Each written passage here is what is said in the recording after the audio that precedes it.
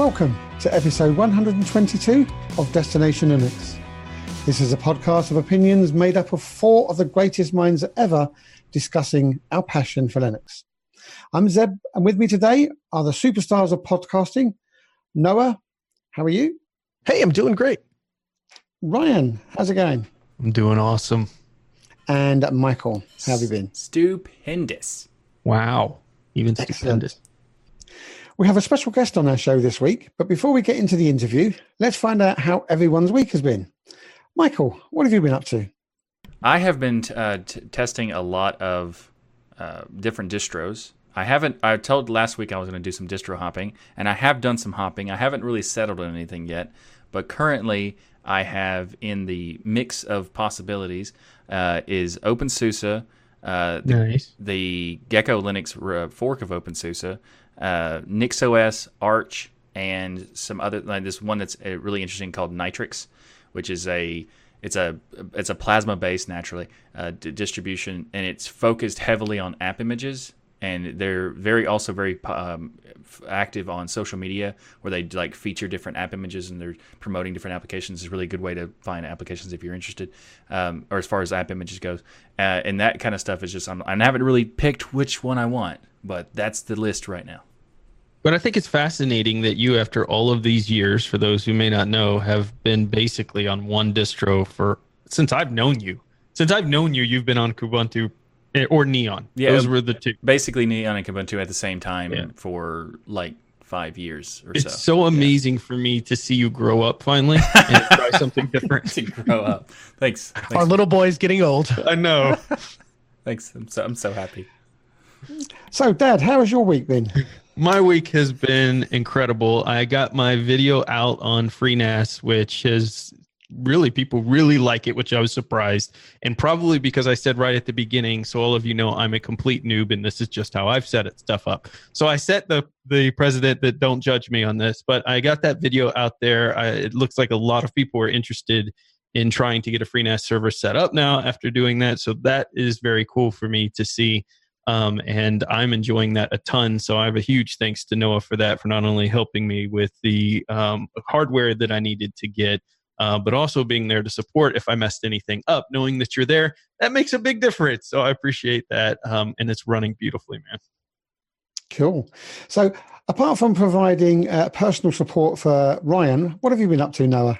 I got my Fedora workstation up to date, so I can now say that I've used every version of Fedora from Fedora Core 1 all the way up to current on my home workstation, and that continues to be true. And I follow my own process of just waiting a little bit after Fedora comes out, and lo and behold, no problems whatsoever. Absolutely stunning release, absolutely fantastic software. Continues to be, I think, one of the best desktop distributions out there.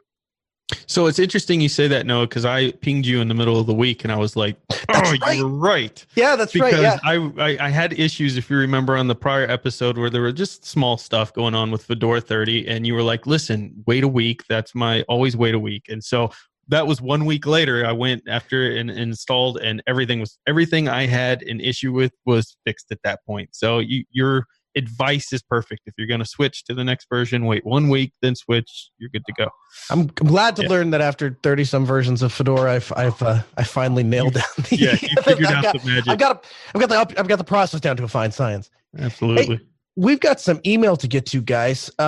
Emailer writes in, says, "Hey, DL gents, to start off, thank you so much for putting on a great show. It's great to have different perspectives in every one show that can entertain and inform. I know that you guys kid about filthy dual booters, and that's light-natured jabbing finally got me to re-Linuxify my life. Yes. I have my old laptop running Ubuntu, but left Windows 10 on my desktop for simplicity's sake. My son and I play Minecraft, and I didn't want to lose our saved worlds. Long story short, I researched and found out how easy it is to move Minecraft saves to Linux. I installed Ubuntu on my desktop, and it's all been tickety-boo since then. I no longer filthy do a boot like Michael, and I've been able to separate myself away from him. I still have to use Windows at work, but have been able to deploy some Linux machines with DHCP and a wiki. In fact, I was able to get help in Noah's Telegram group in deploying the wiki. We also have 2 FreeNAS systems. I just ordered hard drives to build a third. Thanks so much for a great show. Even when it's negative, it makes a positive impact. Paul." Yeah, and it says PS also, whatever Noah just said, #fake news. Well, I love this because we did a segment for a while because Michael was getting beat up pretty bad out there about the jabs on filthy dual booting that we made jokes Which he about. doesn't do. But the whole point of the filthy dual booting joke was to encourage people to do just this. Like, hey, if we're saying Linux is the greatest thing out there, why can't you just run Linux full time as your primary system? Now, there are some cases, obviously, where that's not possible. Your work may require certain things, whatnot, but why not try? And I love this email because this individual did that, and they were able to overcome any of the issues that they thought may have existed and realized the solution was right there for them, the Minecraft saves and everything being able to move to Linux. Also chose Ubuntu, which is great because XFCE, so you're a winner there. And the fact that you made fun of Michael, well, you didn't, but Noah made it like you did in the email is even better because always making fun of Michael is going to guarantee your email gets read on the show. Okay, let's not put that out there in the wild. But I am even though that this weird dual booting thing is a thing at this point, and it's got a line of its own. Really, the end result is great because we get emails like this that people actually are like taking the time to see if they can adjust and if they can switch over completely, and then taking the time to learn out how to do that. So that's awesome. Yeah, absolutely. Sounds good. So this is why we want to hear from you, our listeners. Send in your favorite Linux software or tip and trick. We'd love to know what tools make your Linux experience amazing. Is there perhaps a specific topic you want us to cover other than filthy dual booting? Let us know and send your emails to comments@destinationlinux.org. So now we have in store for you a very special guest who's never been before on the show on Destination Linux. So let's get right into that.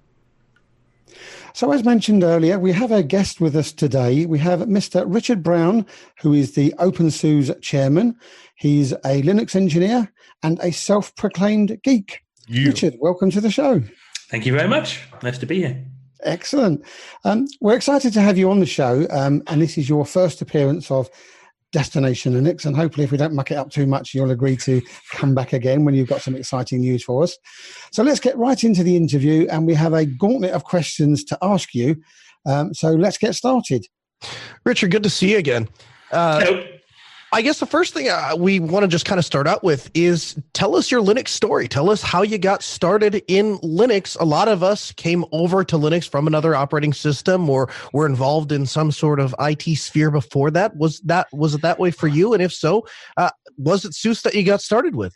Actually, it was Slackware. So way back when I was in school, I was one of those really annoying students that was like constantly hacking into the IT systems there. Nice. And my teacher kind of gave me the job at one point of like, okay, you're going to get kicked out of school unless you fix everything you're breaking. So that was kind of like my first sysadmin gig. And then I ended up getting paid for it. So it really was my first sysadmin gig. They were using Novell. And this is about the same time as Novell bought SUSE. So I'd already been kind of messing around with Slackware then. Then Novell bought SUSE, so that, okay, this Linux stuff really, it's not just me playing around now. Like this is what's going to get me a job going forward. So started with SUSE there, got my first job out after school, actually, doing SUSE Novell stuff, and kind of been hooked on the whole SUSE side of things ever since then. That's awesome. You got to grow up, basically. Then your first gig, your first job, and everything has been SUSE this entire time, really. Pretty much, yeah. That's amazing. How long ago was that, Richard?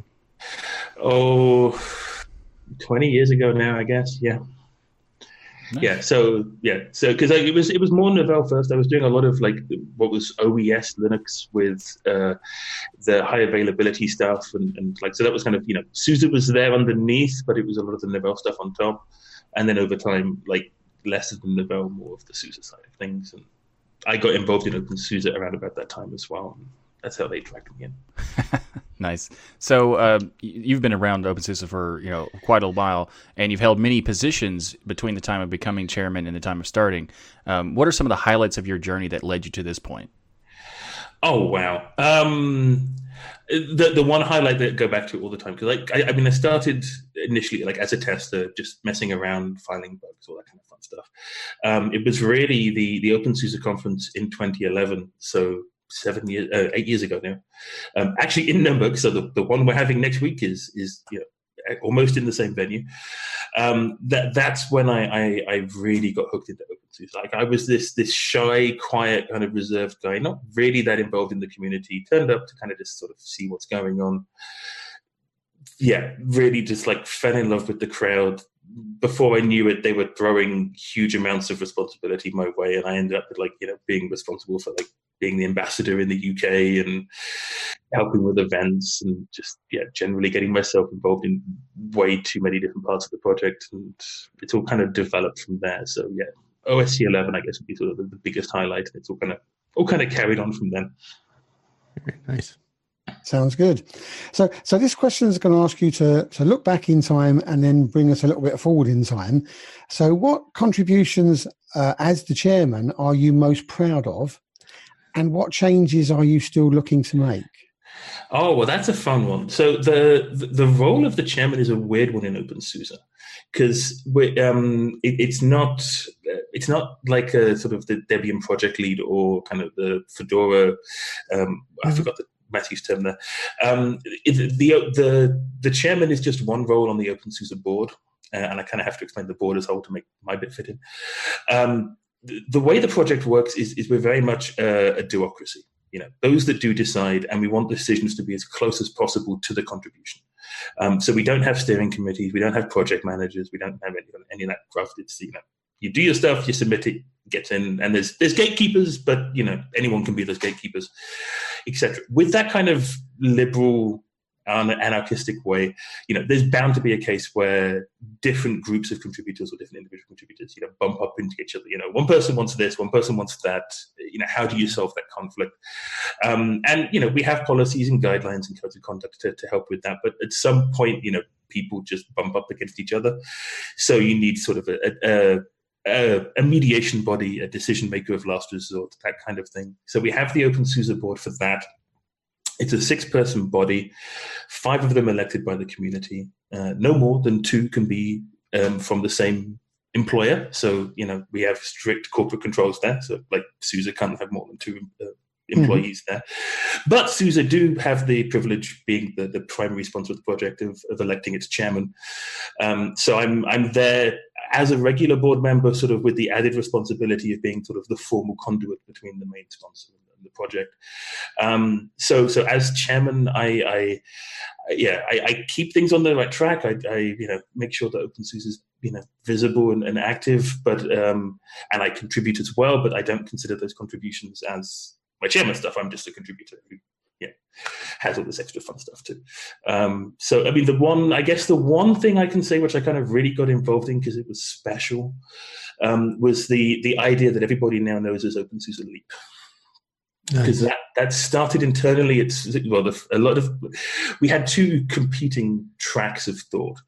In the community, we had a kind of a fatigue for doing the old-fashioned release. We were doing a release very much like Fedora or Ubuntu, of sort of 6 months or 9 months or whenever we could get it out, of our own code base, releasing regularly, and the idea of that being the base system for the enterprise product for SUSE.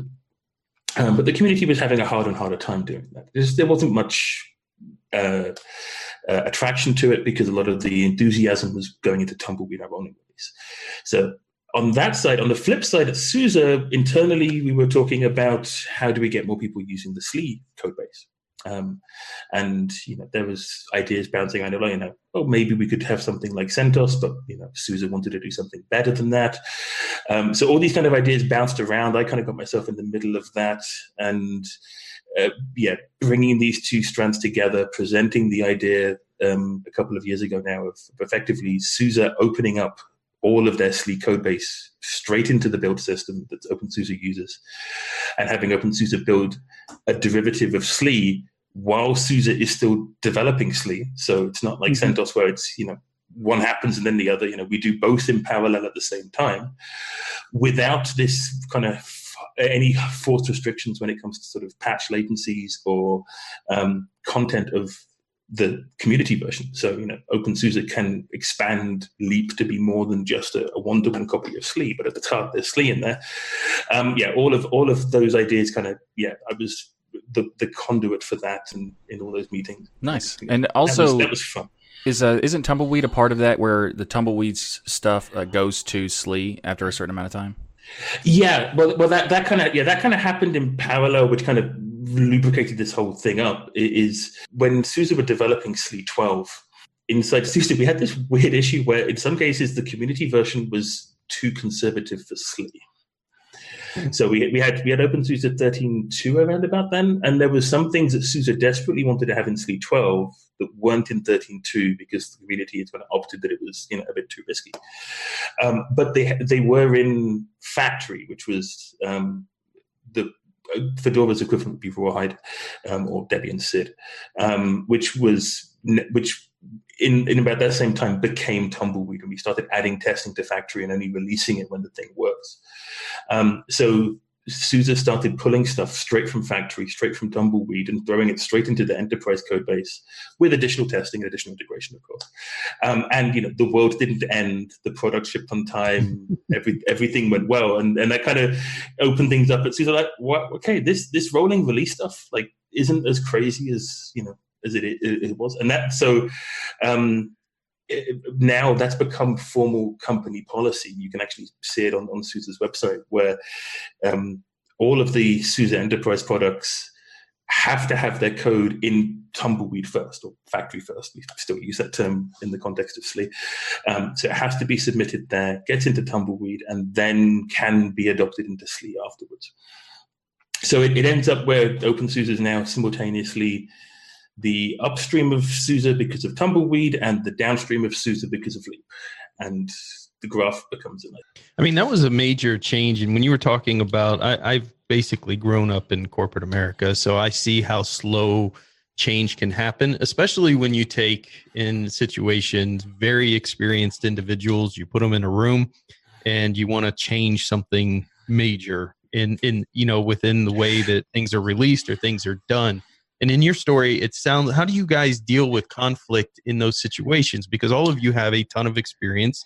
You kind of know how you want things, but sometimes you've got to kind of break the mold and do something different. How do you convince people in that way? Yeah, well, I can give you two brief stories, I guess. So in the case of Leap, which is a little bit different, but it fits in nicely because it explains the OpenSUSE dynamic a bit. Because that was sort of 6 months of corporate SUSE being very reserved, internally thinking, figuring out what as a company they were willing to do, how far they were willing to go, etc. So we had kind of all those meetings, and there was lots of actually very high up business decisions around this because things like you don't want to be risking the revenue line stuff here. Right. So, yeah. In some cases, revenue streams were actually subtly shifted like months before anything was told to the community. So, that couldn't be impacted and stuff. So there was lots of moving around there.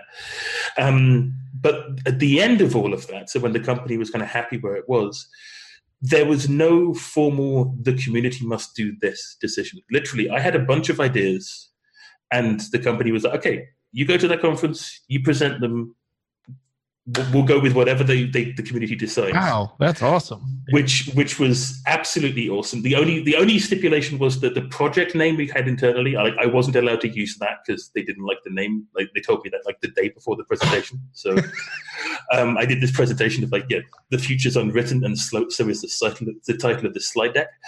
But besides that, it was totally down to the community. Leap got its name from the community, the structure, where that line is between the community stuff and the enterprise stuff was all like totally open to that. So that's kind of how it works on a corporate SUSE, OpenSUSE side of things. Inside OpenSUSE, we really do our best to have, when there's those conflicts arising, have the people get around a table, talk it out, come up with a reasonable compromise. And a lot of these technical issues, there's a lot of technical religion, and we're not a project which is that declarative with it. Like if some people like KDE more than GNOME, the question for OpenSUSE typically becomes, well, how can we do both? And that kills a lot of arguments off. nicely. When all goes horribly wrong, and there's still some, with the board, they've been elected by the community, they're trusted by the community. So when things get really sticky and really nasty, those conversations do end up with like just the board making those awkward decisions, and almost universally the community accepts them and moves on, and things are fine. I mean, we never like saying no to anybody, but right. Yeah, it happens. It happens. Yeah, exactly. I think that's really interesting look in there. You mentioned about, some people wanting KDE, some people wanting GNOME. I'm really curious to know. And when we ask this question, most people try to dodge it, and it's okay if you do. But what is your favorite desktop environment in OpenSUSE? I can't hide it. I'm a GNOME user. In fact, I'm still technically on the GNOME team. I don't contribute as much as I used to, nice. But I've been packaging GNOME stuff in OpenSUSE since at least 2011. Gotcha. So, yeah. Do you have like a secondary favorite, or you just I'm GNOME all the way? This is. I'm GNOME all the way when it's something I'm going to be using for day to day. Right. I've got one or two like embedded devices. Like I've got a gaming, like a retro gaming thing plugged into the back of my TV. That's running XFCE. Like just because the machine can't handle GNOME on its own. As long as you say XFCE, you're my best friend now, so we're good. Yeah. Just as long as you used it somewhere in the interview, we're good. Yeah. Well, I could get on your bad side really easily. I'm not sure I want to tell you that story then. No. So just quickly interjecting here on the GNOME desktop side of things, is OpenSUSE really close to the GNOME basic, or do you work your magic on it? Both, which is kind of fun. So we're really close to GNOME upstream, and we try and be very close to GNOME upstream. And typically speaking, when all is going well, we're in Tumbleweed. We're like normally the first distribution to ship GNOME. Didn't happen this time because everything didn't work out according to plan. But yeah, when it all goes nicely. But of course, SUSE are also using GNOME for SLE, and they have factory first, and they're putting their magic there because they have a very customized GNOME feel of it's kind of a sort of hybrid of what used to be in like SLE 11. So the old SLE customers still have like the bar down at the bottom and kind of GNOME 2-esque stuff, and that all gets contributed to factory. So you've got the best of both worlds there, and it's sometimes a little bit of a tension because there's all this extra code that needs to be contributed upstream and kept clean and tidy, but that's a nice role that OpenSUSE gets to play because we get to kind of SUSE has to stay honest with their stuff because otherwise they get left behind. Right. One of the standout features of OpenSUSE is YaST. You talk to anybody that is a huge proponent of SUSE, and oftentimes they will bring up YaST. It's particularly inviting to system administrators that are maybe coming over from the Windows side. Can you tell us a little bit about the YaST tool and maybe some of the changes that have occurred over time and what you're looking to add going forward? Yeah, well, I mean, YaST has been a huge part of OpenSUSE or SUSE since like the beginning. I think the first version of YaST was like the first thing in the first version of SLE once SUSE started making their own code base. I mean, the biggest thing we've been talking about for a while now is, originally YaST was written in its own language. It's all in Ruby now, so it's much more easier for people to contribute to. Nice. There's been sort of huge amounts of code rewriting and pretty hefty sort of under the hood functional stuff. Like the main thing in like the Leap 15 release was an entirely new partition library. So we went from sort of libstorage to libstorage-ng, which is like totally revolutionized how we can handle very, very complicated partitioning layouts. It's especially from existing systems. So, you get some horrific machine that's got like 20 different distributions on it and Windows and multipath and iSCSI all at the same time. And like libstorage, you can just like take one look at that. Like, okay, this is the best place to put my SUSE installation. This is what I need to shrink, this is what I need to move, and then it can kind of handle all of that stuff really nicely. So we've done in 15.1, I did a bit of work myself there where we've tweaked a lot of the partition layouts for the installer. So we scale up and scale down based on the machine differently than we used to. It's far more forgiving for people who are using BTFS snapshots and rollback. So sometimes, in the kind of extremely small and extremely large cases, we always got it right. And then like machines were like in between those two extremes. The old logic would occasionally like just like give you like way too small a BTFS partition, and then people would fill up their disk with snapshots, and then everyone blames BTFS for filling up their disk. It's just, there was a bad partition size. So yeah, that's now, we're much happier now with where that is, and how that works. And in fact, we turn off the snapshotting now if things are smaller, because we can do that now with the new library. Things going forward with YaST, I mean, there's always stuff. They actually have their own blog posts and regular feed, because they're working in a very agile way with sprints. I have to admit, I haven't read it in the last week or two because I've been busy. But they're always talking about what they're doing, where they're going, how that. I've just seen huge changes in YaST, and I'm the newest one in Linux, I think, out of everybody on this panel. But I remember trying to use SUSE back in the day when I was first learning Linux, and then later have come back to it recently. And I just sat there in YaST in amazement, honestly, because I'm talking about the control center portion of YaST within SUSE. And it's just, there's so many things you can control, and I know that's the idea right there, including setting up, KVM virtual machines right there in YaST. All of your software priorities for your repository, everything is handled, your firewall stuff. It's what I see in YaST is the concept so many other distros have tried to have that one place where everything's controlled, that YaST is actually the only one, and I feel very comfortable in saying this, that actually has done it correctly, I feel like, from beginning to end. It is absolutely a gorgeous part of OpenSUSE to me. I think it's amazing. Thank you. I agree. Yeah. I mean, the fact that it's organized well enough where you can actually find things. Exactly. KDE, think about that. But so earlier you talked about Leap 15.1, and that's coming out within a couple of days from the recording, and I'm pretty sure to be like the same day that we release this episode. Tell us about the features that you're most excited about in this release. Oh, well, I've mentioned the partitioning arrangements, which of course I'm excited about because I did them. There's, and in fact, this is really like egotistical, but the other feature I'm really excited about is the container stuff I've added there. So we have Podman, Scorpio, sort of the whole kind of alternative Docker suite of stuff there. That's now in Leap 15.1. Besides that, we're quite proud to say that Leap 15.1 it's a somewhat conservative release. I mean, the whole point of Leap is you deploy it. If you start with 15.1 should be pretty much a pointless minor upgrade for you. So there isn't like huge, massive, world-changing headline features. Really, we're just keeping everything updated, latest kernel, newer kernels, newer backports, keeping things fresh. So it's like maintenance, bug fixes, and that kind of thing. Exactly. Yeah. I like how it says it's supposed to be pointless point release. Yeah, well, in fact, we did talk about actually getting rid of the point, because we're thinking we're basing it on SUSE Linux, SUSE Linux Enterprise 15 Service Pack 1. Should we just call it Leap 15 Service Pack 1? Yeah. But yeah, we kept the 0.1 for now. Understandable. So one of the things our listeners are always curious about is the collaboration between the software and the hardware distributors. So can you give us any insight into relationships that OpenSUSE has with hardware vendors like AMD, NVIDIA, and Intel? How much influence do you have on them in getting things right for Linux? Influence on them, it depends. So in the case of AMD have sponsored us a lot with a lot of hardware for our build service. So we have a ton of AMD machines. Nice. And in fact, if they're listening, we could do with some new ones because they look better.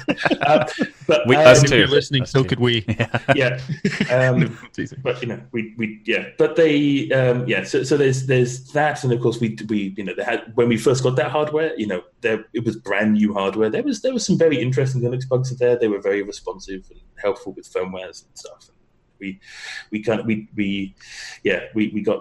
very close and lucky with that. There's behind the scenes with SUSE, there's also a ton of stuff going on, which you end up seeing reflected in OpenSUSE, because SUSE is putting stuff in there with they've got NDAs with Intel and AMD and stuff. So it's not surprising. There's a few times when the NDA gets released and the next day OpenSUSE already has support because it's all tested built. So there's sort of that back channel as well. There's some cases of hardware vendors directly working in OpenSUSE. So, for example, the AR64 version of Tumbleweed and Leap. The main contributors behind that are all employed by ARM Limited. They're ARM guys. They've got access to our code base. They contribute directly. They help test it. They help with the code base. They helped with the hardware as well. Same again for IBM with Power, so that our PowerPC port is an exceptionally good quality, and a big part of that's because a lot of the contributors are working in IBM. And then of course that becomes an instant two-way street. We're having a bad issue because of something, with their stuff, and they're seeing the issue, they're realizing things aren't getting released, and things work that way. Then there's like other smaller hardware vendors, like these laptop manufacturers like Tuxedo, sort of the kind of equivalent of like System 76 in Germany. They're using Leap as sort of a key reference system. They're giving us hardware, and we're using that as we're testing Leap and the like. So it's with a kind of project like OpenSUSE being so open for hardware vendors, it's one of those easy ones where they can just dive in, start using our stuff, start contributing back, and we try and make that as easy as possible. I mean, just following the kernel releases alone, I've seen a huge increase in the amount of vendors that are putting updates for their various products within the kernel. Have you, since you've been in this game for a while now, you have to have seen this too. Are you seeing a lot of increase in interest from vendors now reaching out to get involved in Linux more than? I was talking to Greg Kroah-Hartman about this a while back, and I remember back then it wasn't quite as rosy as it is now. And we were both saying the same thing of like the problem back then was the vendors didn't realize that's what they have to do. Like, because if they're doing it on their own backs, there's no way they can keep up with the kernel. The kernel's moving too quickly. So if they're doing their own, out of tree drivers and building their own thing against that, well, of course it's going to be broken. The kernel's moving too quickly, and the kernel guys aren't going to care about something that's not in their code base. Whereas if the vendor actually engages with the kernel, puts it in there, has it as part of the main code base, well, then suddenly, their problems are everybody's problem. So, the community effect immediately kicks in. The various subsystem maintainers, realize, this random storage issue, for example, breaks IDE on PPC. Well, the storage developer is going to fix that, not wait for the IBM guy to fix it. So it's kind of community contribution 101, but it's taken some hardware vendors sort of a bit of a time to get there. Well, it's interesting because this kind of rolls into my next question a little bit, because obviously SUSE, one of the unique parts of it is you have Tumbleweed, you have a rolling release version that's constantly going out there. So when the Radeon 7 AMD came out, in my case, and I am one of the first ones, I'm a hardware guy, so I get it day one, plug it into my computer. I think I was running Ubuntu at the time or something, and of course it doesn't work because the drivers are baked into the kernel, and it's baked into 4.20 plus. So now you have to manually hack your system to get the latest hardware to work. And as somebody who, most of the people follow my channel and things, they're new to Linux. They're the ones who are up and coming that are interested, going out and saying, yeah, you can run this, but if you're but not unless you hack your kernel if you're on any of these other distros. So I find it very interesting that OpenSUSE went the route of having a rolling release. Obviously, this allows vendors like AMD and people who want to use the latest and greatest hardware to always have the advantage of having the latest hardware baked into their kernel right from the start. If I was using OpenSUSE at that time, I would have been able to plug that card in and go. Now, some people say rolling release models, wonderful, but they're not stable. So they're not really meant for a prime time machine. A lot of people will say that when it comes to things like Arch. What are your thoughts on rolling release model and how OpenSUSE is different in that way? I'm a huge rolling release fanboy, and in fact, I had a pretty big part to play with how Tumbleweed now is, because when OpenSUSE had with our weird anarchic way of doing things a couple of years back, we basically ended up realizing we'd actually built two rolling releases. We had old Tumbleweed, which was originally started by Greg Kroah-Hartman, and that was like a rolling repo that used to live on top of our base system. because it was the easiest way of doing what he wanted, getting things like a new kernel, a new KDE, etc. on top of that. But you have that problem of, static base system and rolling thing. There's all these weird interaction issues that cause that. And, old Tumbleweed was constantly causing us pain in that area. In parallel, we were trying to make Factory, our development code base, more usable, because if your development code base isn't usable, your developers don't use it, and then no one's testing it, and then you can't ship a release based on that because it's broken all the time. So that was kind of the birth for us, is realizing, okay, we need to test this, and we basically, humans shouldn't be allowed to use this until we know it works. And a big team inside OpenSUSE started using what's now known as OpenQA as a key part of the release process. So OpenQA had been around for a few years beforehand, but we actually kind of literally started gating the release process of Factory on OpenQA. So, and the way OpenQA works, it's like totally different from like Selenium or a lot of other test systems. It's like completely API neutral. We've basically taught a bunch of Perl scripts to act like a human being. So it starts up the operating system, and in fact, in some cases, it's smarter than a human being. But yeah, it's Perl. Can we actually dig a little further into OpenQA? It's an interesting innovation, and besides a basic rundown of how it works, can you talk about how it's affected OpenSUSE long term and how it's helped improve the product over time? Oh, totally. Well, yeah, because we're using it in a way where we're constantly testing the system the same way the users are going to use it. It's deploying it using the media we're going to deploy with. It's installing it using YaST the way they're going to click it. And everything, we can handle tons of different variables and tons of different combinations, because we just throw like a whole bunch of different environmental variables at it. And OpenQA is smart enough to realize that means we need 100 different test scenarios with all these different weird combinations. And it does all of that in parallel across a whole bunch of VMs. So we only ship when we're comfortable with the outcome of all those results. So stuff only gets into Tumbleweed when we're comfortable with all those results. But nice. We also, that was kind of layer one of the amazing part. The second part we realized, because we've got our awesome build system, is we could basically take a subset of those tests and run them really quick, like CI style, on the submissions going into our build system.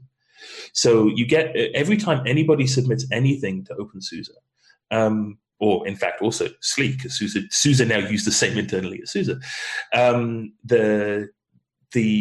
this small subset of like 3 or 4 basic installations that we know we're going to care about get done as part of that submission, and that will actually decide whether or not your submission gets in.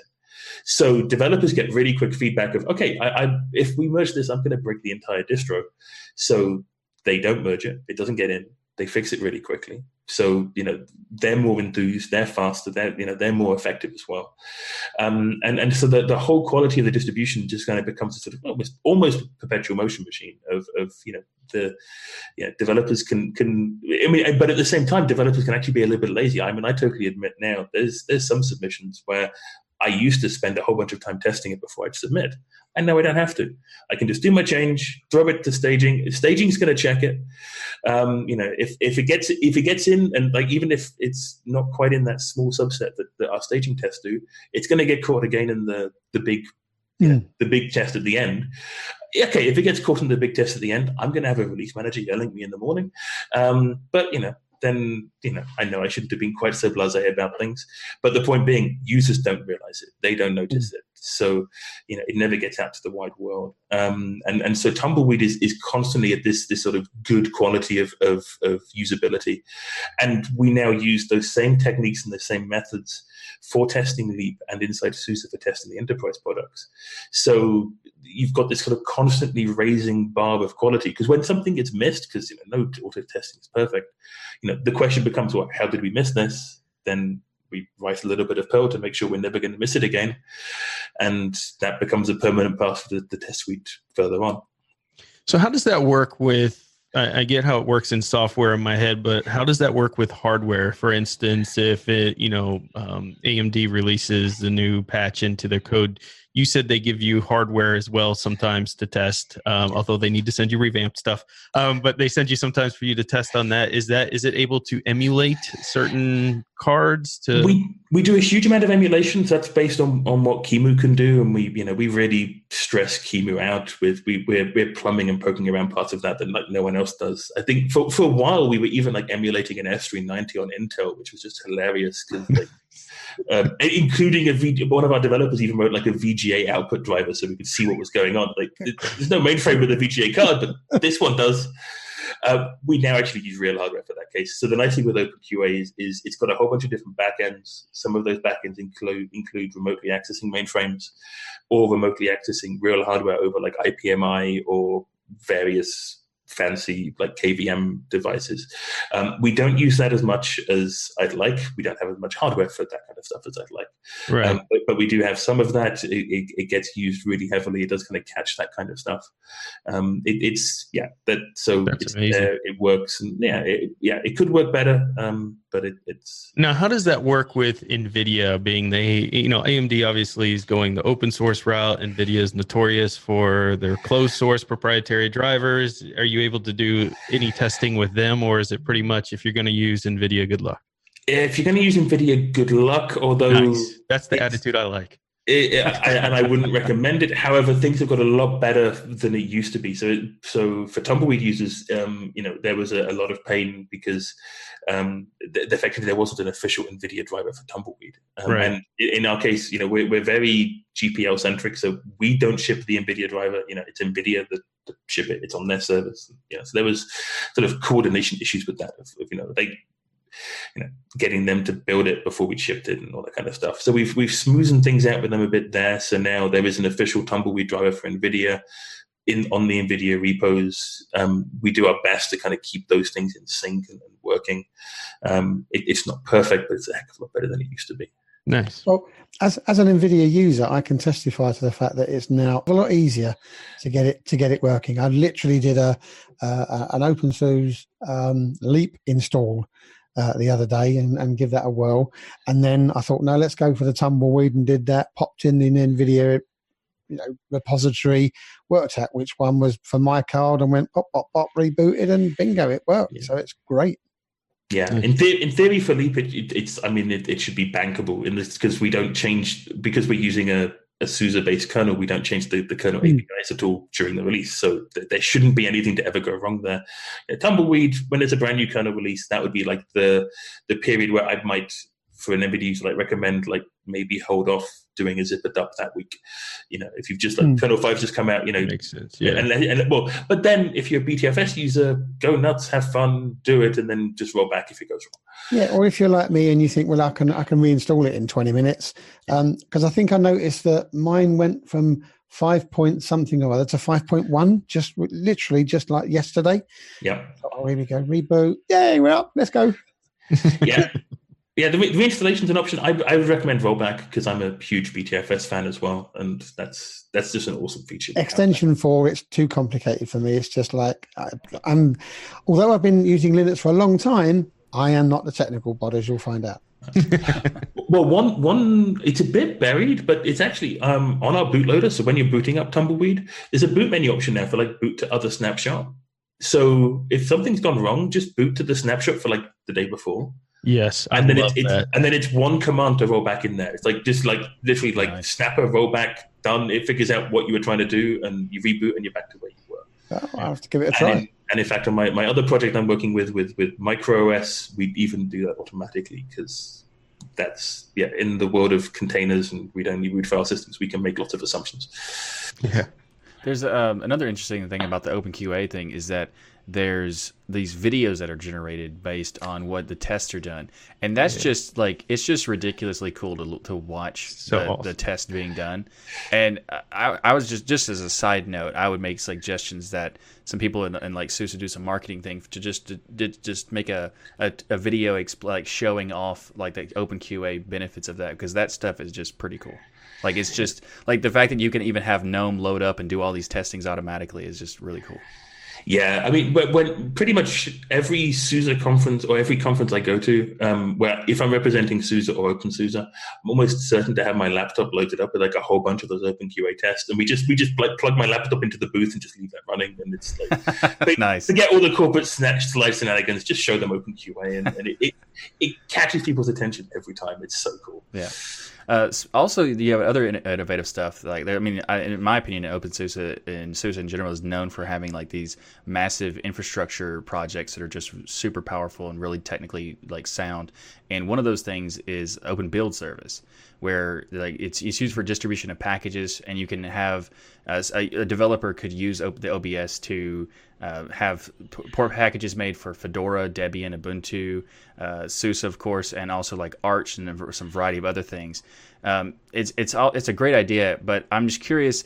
One of the things that I've seen as a problem is it's kind of difficult for people who have never used the OBS to get used to it, like to use those packages and install them on a different distro other than OpenSUSE. Is there any kind of interest in having like a central repo where if someone could install like an OBS source and then search their terminal to get applications from that? That kind of thing comes up as a common topic, even actually for OpenSUSE, because everything's kind of split there. It's definitely something that's possible to be done with the build service. The trick and the challenge really is when you think about it from an engineering perspective, and it's particularly from the way SUSE and OpenSUSE think about building stuff. We are absolute dependency. I'm trying to think of the term now. Fanatics would probably be the good word. Yeah. We for us, the product isn't right unless it's sort of dependency sane. We make sure that every package, in a single repo, has been built properly and consistently and reproducibly. We've been doing reproducible builds before it was a term. For in that sphere of the product or the repo. So the problem you get when you have like a whole bunch of other repos is, of course, maybe this repo was built against this code base and this repo was built against this code base, and maybe this library was slightly different here, and it's just completely antithetical to how we think to kind of present all of that as one easy thing, because it gives the user an expectation that stuff's all going to work together, and it hasn't been built together. It hasn't been rebuilt together. It makes it harder to do that kind of thing. But if there was like a community effort for like bundling together a whole bunch of stuff and presenting it sort of consistently for like Fedora users or something, the OBS will totally be able to do that kind of thing. We actually do that inside SUSE and OpenSUSE. So we have Package Hub where we're basically doing that for SLE users. So taking OpenSUSE packages, which typically have been built in this Devel project or that Devel project, or in Leap or in Tumbleweed or both or whatever, and then aggregating all of those together in a single repo built specifically for SLE, tested for SLE, and then shipped to SLE. That would be the way to go with that. Okay, there's also, I remember this, a talk you gave about how you love app images. And I'm curious, like, how often is app images utilized in OBS and that kind of thing? Yeah, I hate that quote. I knew when he started laughing there was a backstory to this. Yeah, there's a backstory for that. Okay, so there's another talk from before that one. You can see it at FOSDEM.OSC, where basically I was explaining how my view that Flatpak, Snappy, and App Image are basically just reinventing like the Windows 2000 DLL hell nightmare that anyone who ever used Windows lived through, and my view on that hasn't really changed that much over time. But I always, being a nice guy that I am, always sort of suffix that with, I see where these projects are trying to go with that, and like I'm open to the possibility that they're going to get better.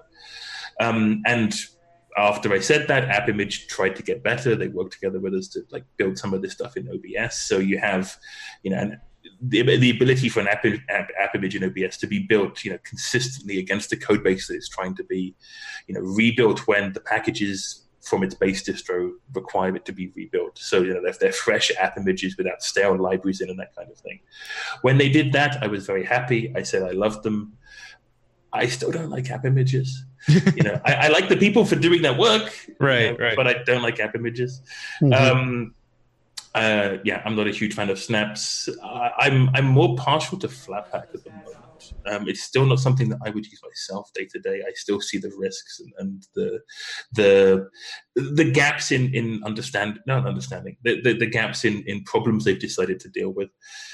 From dependency phonetics, I look at this differently. Can I just ask flat out? I guess as a person who is a large proponent of things like Snap Package, App Image, and Flatpaks, I guess my question to you would be, what would your answer be to the problem of developer? It's a difficult thing to target Linux as a destination for software development, because if you set on a distro, you have 80% of the community upset with you because you didn't pick their distro. And if you don't pick a distro, there is no real way to universally just target Linux as a whole. So what's the answer to that question, if not universal packaging? Well, universal packaging isn't universal, sadly. Every universal packaging solution still has that problem. It maybe moves it around a little bit. It maybe shoves it up or down the stack, depending if you're doing Flatpak, Snappy, or whatever. But at some point, there's always going to be an interaction layer, an issue between the application the developer cares about and its dependencies. Be they some runtime in Flatpak, or the base snap in Snap, or the random pile of stuff you've thrown in App Image. You've still got to worry about that stuff. And so I don't think any of those options out there really solve that problem.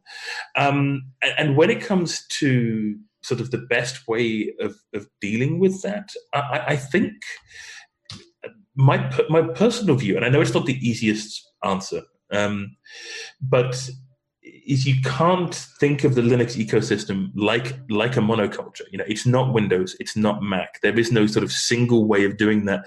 And even when you look at Windows or Mac, like Windows and Mac, there's no single way of doing that stuff anyway. The nice thing with Linux compared to those environments is with that diversity of distributions, that diversity way of doing things, developers can quite often, if they're thinking about their things properly, target what they want to target. They can have their first-class citizens that they do what they want to do. But the developers I've really loved working with are those who've made that decision of, okay, we're targeting Ubuntu, for example, or SUSE or whatever. But they're still open and willing to work with others for those others to then make their thing available on there too. And that's how you end up with sort of community effects really taking off. Because if it means this is how distros actually evolved in the first place anyway. No upstream developer ever packaged for a distro.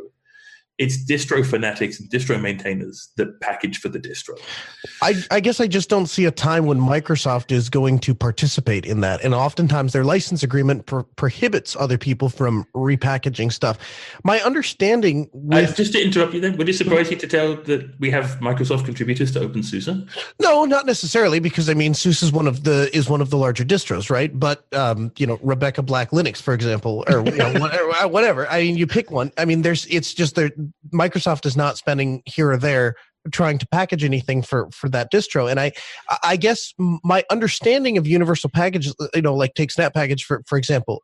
I mean, if you have Snapd, then all of the dependencies come down with the application, right? So they're all contained in a nice little bundle that comes down to the distro. As long as you happen to be using, for example, a compatible version of glibc. Because there's an assumption that glibc, for example, is going to be consistent. Well, sure. The way Canonical build glibc is very, very different from how we build glibc. And of course, with Tumbleweed, we move our glibc versions a heck of a lot faster than they do. And so there's been more than one occasion where that house of cards has completely collapsed because there's been times when security flags, there's no way in a million years we'd ever turn those flags off on the Canonical one, and that's made snaps just behave really weird on OpenSUSE. And there's been other times like we've moved too quickly, and so there's always going to be a dependency issue somewhere. These tools move it around, they don't solve it, sadly. Mm-hmm. So it sounds like you're not against the idea of a universal package system. You just haven't found one that you feel truly encapsulates everything that you would want to have in a And you said Flatpak's the closest to that right now. It's the one that I've found so well. I've got a couple of projects kind of that I'm thinking about and planning that might sort of lean on, and I've tried it before in the past, of like leaning on Flatpak just so for the context of that project, I don't have to worry about packaging for a bit. And so like for example, have the MicroOS desktop, so a read-only root file system, sort of appliance-style OpenSUSE desktop. And I don't want to have to worry about installing packages on that thing. So for that, I'm probably going to use Flatpak. See how far that goes. Last time I tried it, 1/3 of them didn't work. And that kind of hurt. That was 2 years ago now. So see what it's like, and give it another shot. Nice. Sounds good. So going back to the normal package management terminologies, if I can use that word, OpenSUSE utilizes zip.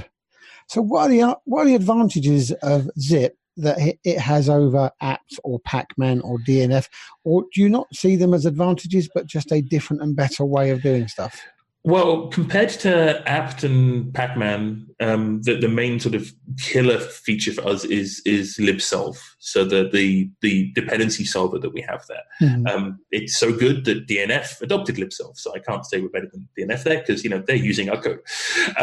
But the way libsolve can handle dependencies and complex sort of multi-repository, multi-package, multi-fulfilling, all these weird and wonderful combinations, it totally changes a lot of the packaging nightmares that in sort of plain RPM or plain deb or with apt or whatever, you just, that's how you get those nasty loops. That's how you get that nasty mess. You can really push libsolve to ridiculous limits. Like I added the entire OpenSUSE build service, like every repo, and tried to tell the solver, figure out if you can do something. It took a couple of hours, but it figured out it could actually come up with something that would be technically sane. It wouldn't actually work, but it would be technically, dependency complete at least. And that's magic. That really changes things. When it comes to regular Zipper, the rest of it is sort of just a nice clean reflection of sort of how we see packages and upgrading. So, it's a bit different from DNF in the sense of we've kind of got this weird hybrid of bits and pieces work very much like a traditional RPM distro, but then we have features like the Zipper distribution upgrade, which is straight out of the apt dist upgrade approach. So you can move your entire operating system from distro A to distro B or distro version A to distro version B, and just let the solver fix it all. So it's at like kind of best of both worlds mix, and it's constantly evolving, so that helps too. Very nice.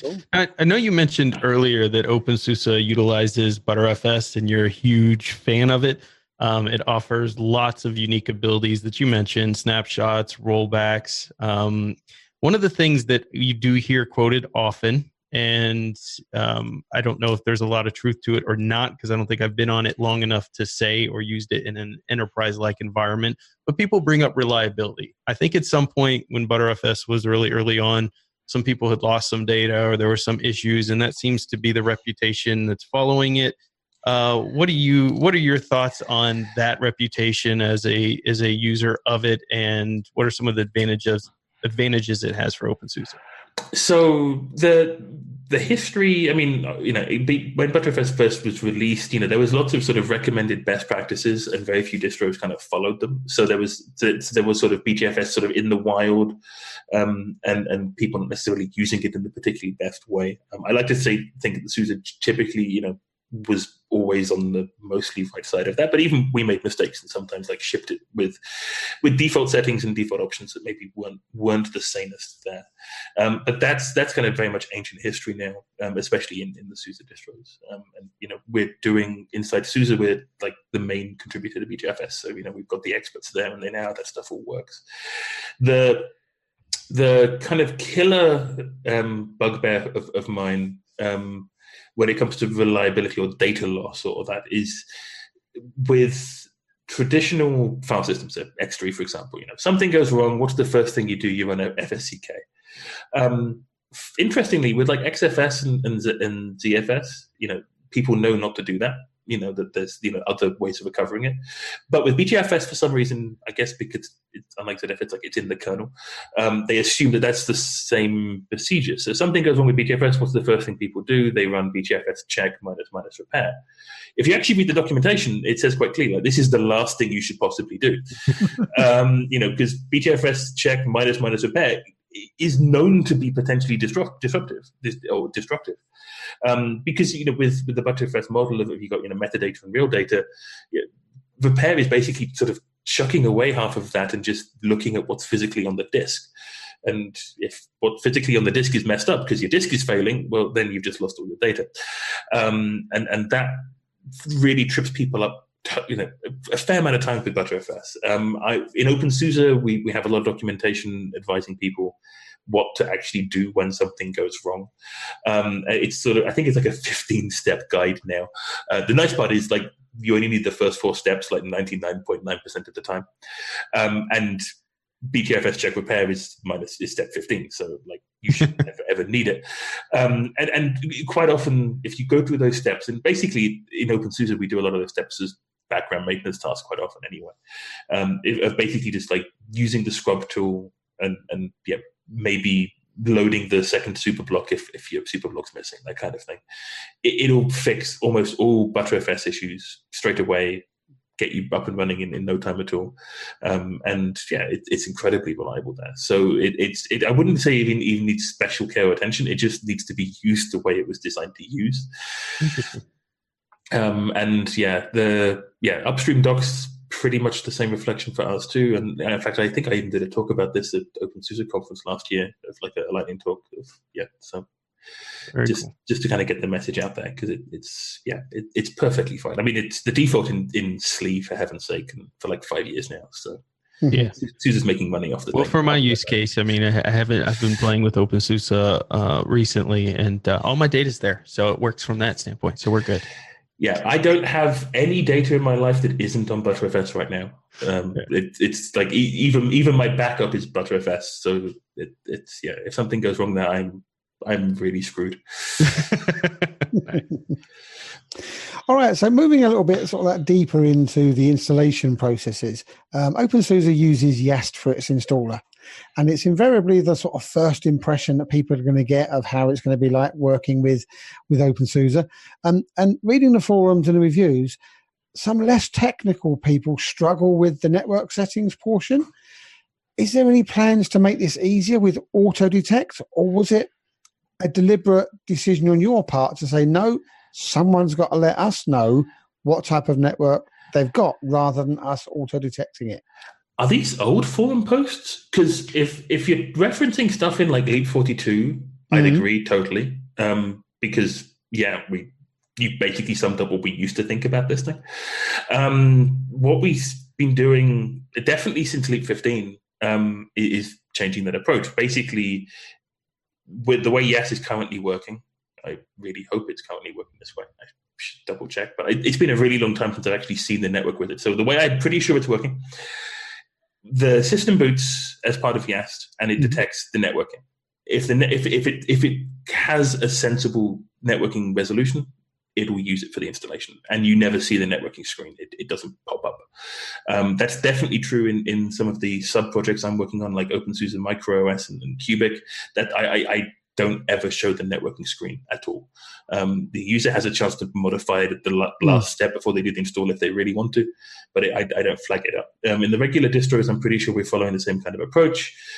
Something like Wi-Fi cards can trip that up a little bit, because it's if the only card you've got is wireless, then you have to pop it up and And would that be true also of the network install ISO? If you download it should do the same auto detecting. It should do the same auto detect and all of that. Yeah, it should just work straight out of the box. So I know that works because we have a test for that in OpenQA. So I think what I noticed is, and this is very 101 level network stuff, but when you're going through the installer with Wi-Fi cards at the beginning, it will ask you to select, or at least it asked me several times to select whether I wanted DHCP, meaning it wouldn't resolve to an IP until those boxes were checked. for DHCP or signing a static, and then you click. It found the card. Everything was detected. The hardware was loaded. It's all there. It's literally 2 clicks, and boom. Yes, I want DHCP. Connect to the network. Wi-Fi box pops up. You choose your network. You go through. And I think that's probably what was being referenced there. It's not like it's hard, but you know how people can get tripped up on things if they're not used to that. So that was more like if you go into other installers, it's all hidden behind the scenes, right? The DHCP is automatically turned on in certain things, and I've done 3 installs of it, and I think all 3 did have that pop up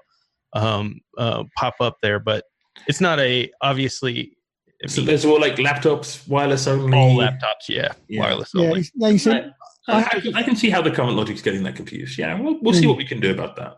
Yeah. So I had a slightly different experience. I've got my desktop here, and the resolution was really, really easy. Open up the network section and tell it, please use DHCP. And then when I clicked OK, it went away and everything was lovely. So Leap and Tumbleweed both asked me those questions, which is why it prompted, why didn't it do that automatically? So I might have another go whilst I'm trying out ButterFS as well and see if it does it a third time. It might be just my machine that's... But if you do, please file a bug, because that's the kind of thing our YAS team would love to get their teeth into, because we have tests for that kind of scenario, like desktop with a wide connection. In OpenQA, we never see the network screen there. So, maybe you have something slightly weird and wonderful in your network setup. One thing I can think of that might trip it up is like if you've got IPv4 at home with badly configured IPv6, because we've really tried to do both stacks by default, and if one of them's being weird, I can just see YAS going, okay, I'm going to give up. Yeah, well, that might in fact be it, because although BT have IPv6, you can't use it anywhere. It just doesn't work because of the BT router, and there's no way of configuring it so it works properly. So it could well just be that because I'm BT. Yeah, it could be. But in which case, file a bug. We've got cool tooling which like saves like all the logs from YAST. You can just kind of dump that into the bug report, and the YAST team will figure out everything that was going on behind the scenes. I love that you said open a bug on that, because sometimes, Deb, I look at some of this stuff and I'm like, well, it's just easy. You click a button and you go by. But what I'm thinking about is the users, right, that are brand new. This is their first time trying Linux. They're going to sit at that screen. But I feel like if they see my name attached to it, they're gonna be like, look at this dumb DOS geek filing a bug on DHCP checkbox he has to click. But now I can tell them Richard Brown told me to do so I'm good. I feel good now. Now all of our teams at CISO, we need those bugs. We need to know what people want, and we'll do our best to get around to it. All right, awesome. So let's switch gears a little bit to a completely unrelated topic. That's I'm just curious because there's been a lot of talk in the mobile space for vendors like Pine and Librem, especially like Pine because they're working with they're building the hardware, but they're not building the software like the operating system. They're working with other vendors to do that. Are there any plans for OpenSUSE to target mobile hardware space? Not that I know of, but with a kind of project where I don't have to know about it. So, if somebody wants to do it, we'll do it. That's we're definitely happy to experiment with that kind of thing. We've dipped our toe in that water before in the past with stuff like Migo and Moblin, way back when. There's definitely sort of no objections or anything blocking that, but it's not something that I know of any kind of active participation or movement on at the moment. That's interesting. Anyway, just the being open to it is interesting because like a lot of people distros would just like pick a certain avenue and just go with that. So just being open to it in general. Yeah, because the whole time I was saying, please say yes, please say yes, please say yes. we're not that kind of project. Like we really are driven by our contributors. So I can tell you what we're currently doing. I can tell you what we're thinking about doing mostly, but anybody can just pick up what they want and do it as part of OpenSUSE. It's one reason why I think we don't have many like OpenSUSE forks, because like literally every time I can think of where there's been like a group of people wanting to take OpenSUSE in like their own direction with a fork, like we end up just chatting with them and we're like, well, you can do all of that in OpenSUSE. So that's interesting. Yeah. There needs to be a lot more of that. Yeah.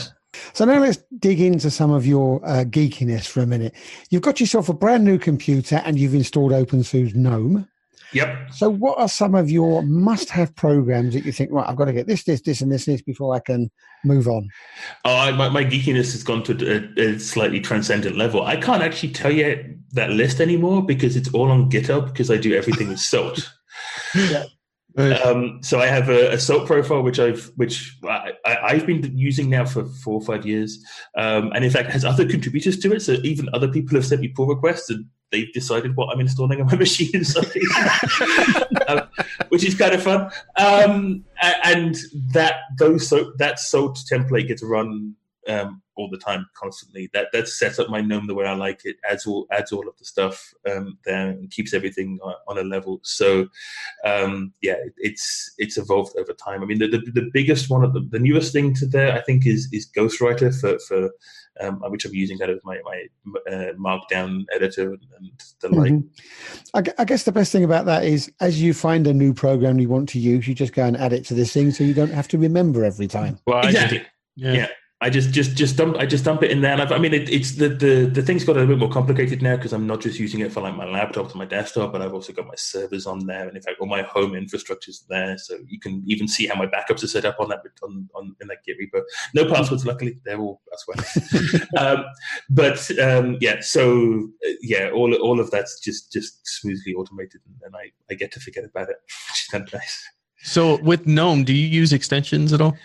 Not anymore, no. So for a while, I was actually packaging extensions for OpenSUSE, and that was kind of one of those very OpenSUSE things of like, I was grumpy with what GNOME were doing, and so I was like, okay, I'll just package the extension. I'll just make that the default for everybody in OpenSUSE, and then I don't have to buy it. Yeah, that's before I was using Salt, so I could just I make it the default for everybody, then I don't have to remember it then either. But packaging those extensions after a while got annoying. Plus, GNOME stopped doing the stupid stuff and actually put the features back in, and so I don't need an extension for pretty much anything anymore. Wow. Interesting. That's the second person, Michael, we've heard that uses vanilla GNOME without extensions, which is shocking to me, but it obviously works. No, that's true. I do have one, which is the kind of styling fanciness. So I can have, like, especially on this machine, I've got a big 4K screen of like 47 inches, so I don't have two monitors anymore. Yeah, I think it's shell tile is the one I'm going for. So I can like snap the top left, snap the bottom left, right, and get the whole kind of split screen stuff there. That's the only extension I have right now. But I think when 332 came out, it broke for like 2 days. So I didn't notice because the upstream one actually handles most of the stuff now anyway. I did the same thing about the whole using extensions and then like maintaining extensions, and then there's just so much of an annoyance of doing that. It's just like, nah, I'm done. Yeah, but I mean, also now just the vanilla upstream one, so pulling the extensions straight from extensions.gnome.org got a whole lot better, because like one of the reasons we used to have to package the thing in the distro was like the upstream ones were like hard pinned to the upstream releases. Mm-hmm. So like a new GNOME release comes out and every extension didn't work because it hadn't been flagged to work with the new release. So we were packaging the old extension and just ripping that out, so flagged that it would work on the new one. GNOME fixed that a couple of years ago. I remember being in the meetings and yelling at them about it. And in fact, I was in the meetings, and then we dragged SUSE into the meetings and made SUSE say the same thing because it was annoying them too for the SLE side of things. It was nice collaboration story there, and that got that fixed where things are more liberal now. It does occasionally break because of that, but it breaks way less than the old way. The old way was literally everything broke every single release. So it's nice that they don't do that anymore. Yeah, exactly. What kind of help does OpenSUSE need from the community right now, and how can they get more information on contributing? Oh, that's a good question. Help. I mean, we're always open for help anywhere and anything, which is kind of which we know causes the problem because you have like decision paralysis at that point. I would say one of the areas we could do with most help at the moment is actually in GNOME. A lot of us old school GNOME packages have moved on to other parts of the project and doing other stuff too, and we're having a slightly harder time than we used to, kind of juggling that beast. So if you're interested in packaging GNOME, join the GNOME IRC channel and our GNOME mailing lists, and more than happy to sort of mentor people to bring them up with that old school packaging and the like. We have a growing sort of artwork and polish community in OpenSUSE who, like, they're the ones who've done a lot of the magic you're seeing in Yast now, and the wallpapers and that kind of stuff. Most of them live on the OpenSUSE Discord channel. You can find them there, but if you're interested in the kind of artwork design side of things, there's a ton of interesting stuff going there. And I think they could do with, they always do with more help and enthusiasm. And then anything else that kind of takes anybody's fancy. Like, we really are one of those projects where if you've got some annoying little pain point that sitting there in the distro or the project or any part of the project, don't assume that we intended it to be that way. It's there to change. So I've been this heavily involved in OpenSUSE now for like 10 years. The project is totally different from when I started there. And or another one I can just think of, because I'm going to be talking about it a lot the next couple of days. Anybody who knows anything about foundations and sort of independent modes of governance, because it's something we're thinking inside OpenSUSE of having sort of an independent OpenSUSE legal entity, or being part of some larger umbrella, and have people with experience with that could get in touch with the board. We could do with their advice. Very nice. So we have we've had a lot of questions for you, but we're kind of leaving off one of the most important questions that we'd like to ask everybody who comes on our show. Are you a gamer? And if so, what games do you play? I am. Of course he is. Look at the chair he has. Yeah, anybody that has one of those chairs is a gamer. The second he came in and I saw that, I was like, gamer. Yeah, gamer. we wanted to like introduce the idea to give him the floor, and then you just had to interrupt. I know, but I was so excited to see him have that gaming chair. When one gamer comes across another gamer, they can't help but kind of find us. Yeah. And I had to clip off the head tracker that I'm using for my flight sims. So I don't game as often as I used to, but when I do, I'm a big fan of Elite Dangerous, which I admit I have a Windows installation for, but I haven't got it working properly in Linux yet. And the other one that takes up way too much time is Civilization 6 lately. I've just been playing the living daylights out of that. But my Steam installations, I've got tons of games in Steam that I occasionally get around to. But it's sort of this weird mix of strategy and space at the moment, I'd say. Nice. So every once in a while we get together and do a game. So we're going to have to invite you one of these times you're not traveling to come game with us. But I got to tell you, just for the experience of watching Noah game is worth it, because he's not a gamer and this is his first time. So every time he does anything, he shouts and screams like a 5-year-old. Is so super excited. Listen, I was saying ever because it just makes the game feel. I feel like Golf with Friends, I put anybody that plays that game to shame. I was so good. And I'd never even touched it before. And I was like, boom, hole in one. Yeah, that's right. It's all angles, I guess. Yeah. All right. Yeah, that sounds like fun. Thank you for going through the gauntlet of questions that we have here. I've got one more for you. And the good news is when you come back, you never have to do the gauntlet again. It's kind of like a hazing that we do for any new guests here. So the next time we get to just touch in on what's going on with the latest updates. But speaking of that, what are some things we can expect to see from OpenSUSE in the near future? What are some things to get people excited about? I'd say one of the things that I'm most excited about is what we're doing in the kind of container and Kubernetes and single purpose operating system space. So we've got this thing called MicroOS, which you can't really read much about online yet because I haven't made the website, where basically we've taken Tumbleweed and optimized it for single purpose installation. So the idea, if you think about systems these days, like a lot of OSs spend a whole bunch of time with their patching tool, with their installation tool. So the assumption being this machine's going to be used for like 3 or 4 things. It's going to be a desktop and a server. It's going to be a web server and a mail server and database server all at the same time. And that adds a whole bunch of complexity and means we can't make a whole bunch of assumptions about that system. But in reality, in like cloud and containers and VMs and lots of people real world deployments like these, that's not true anymore. People are like installing an operating system and that installation does just one job. And when they want another machine to do something else, they just install that again, and that does a different job. So we've been kind of asking the question, like, what makes the perfect operating system for that world? And we've got MicroOS doing that based on Tumbleweed, ButterFS, but we're doing it differently. Transactional updates or atomic updates, I guess I can say, because Red Hat aren't using atomic as much as a term all the time now. Where you're effectively, we've basically like flipped the snapshotting thing. So instead of touching the running system, we don't. We create a new snapshot, we patch the snapshot, and then you boot into that. So you've got like a really nice model there for running like a container host or possibly IoT, or like, I'm going to hack around with the desktop as an idea there, and that really can change what we're doing there and how we're doing it. And you can download the images now; they're already there running. But I can see us kind of pushing or experimenting more in that direction as time goes on. And alongside that, containers. We've got the build service now that can build containers. It's awesome. So all the stuff we're doing with packaging, you can do the same thing in containers. We host the containers. It's all in a registry. It's all signed. And that's kind of fun, because like the biggest thing that pisses me off with containers, pardon my French, is that they're always stale.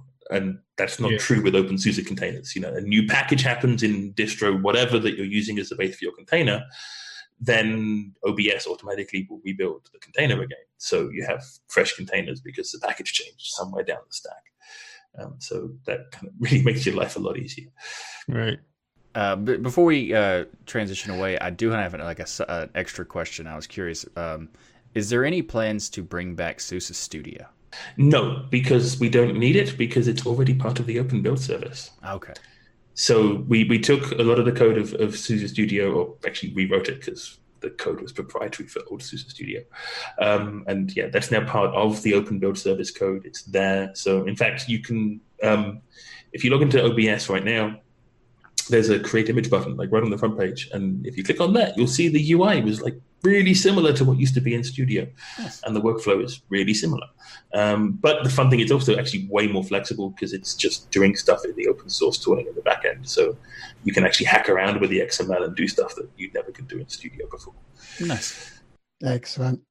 Well, Richard, we've reached the end, and we really can't thank you enough for taking the time to talk to us today. It's been really awesome. And we also want to thank you not only for the many contributions you've made to the OpenSUSE community, but the entire OpenSUSE or the entire open source community, because it sounds like you've been at it a lot, and you've just contributed in so many different areas. So thank you very much indeed for that. Thank you. I feel old now. So a big thank you to each and every one of you for watching, listening to Destination Linux, however you do it. Thank you so much for your support. We love our patrons and coffee supporters. So I just want to give a special shout out to all of you who support this show. We do a live show for patrons, so come join us. If you want to be a part of the show, you can join for just $1, and that's darn near free. That's right. You can also join us on Coffee as a way to support the show. Coffee offers a nice monthly option that will let you have the same perks as patrons, even if you're as Patreon, even if you're not a patron of Patreon. If you're a patron of Coffee, there'll be a link to the show notes on how you can join on the Coffee's website. Perks include things like live access to the show, unedited versions of the show, as well as our most sincere gratitude for being a patron of Ko-fi. He's never going to stop trolling that section. He's not going to stop. He's also not wrong, though. I love that you're just I gave in. I'm like, all right, I love it. It cracks me up every week when I listen back to the show. So please get back to us and let us know what you think, or ask any burning questions via numerous methods. Email you can do at comments@destinationlinux.org, our Telegram group, Discord, Twitter, Mastodon, and other ways that you can find us are on our website at destinationlinux.org/contact. Please keep the comments and questions coming. We love to read them and hear ways we might be able to improve the show. Yeah, and if you want, the content doesn't stop here. We also have our own channels that you can check out. So you can check out Ryan's channel by going to youtube.com/DasGeek, where you find where he will fill your brains on hardware, software, and all things Linux. Zeb, you can find his content at youtube.com/ZebedyBoss. He can find him driving insane speeds and moving side caravans on his streams. And you can check out my content at tuxdigital.com, where I do in-depth weekly GNU's podcast, This Week in Linux, and also other Linux-related content. And specifically, I assume Noah did this, but he modified what I was supposed to say and tried to make me say This Week in Windows dual booting and other Mac-related content. Not going to happen. This Week in Windows dual booting. Please make that a thing. So, Michael? no, I'm not. Anyway, you can check out Noah if you must. You can check out Noah's content at AskNoahShow.com, where he hosts a talk radio show every Tuesday at 6 p.m. Central, where he takes Linux questions and business questions. You can ask him whatever you want, and also why he insists on making a Windows dual booting podcast. But apparently he does want that. But anyway, you can be sure to like. I just want to help all the Windows dual booters come over to Linux, man. That's all I'm. Okay, that's fair. all I'm trying to do. That's fair. Yeah. That's fair. So also remember to like that smash button and share the show on social media. Everybody have a great week, and remember that the journey to self is only 24 days away. Nice. Well done, sir. Well done.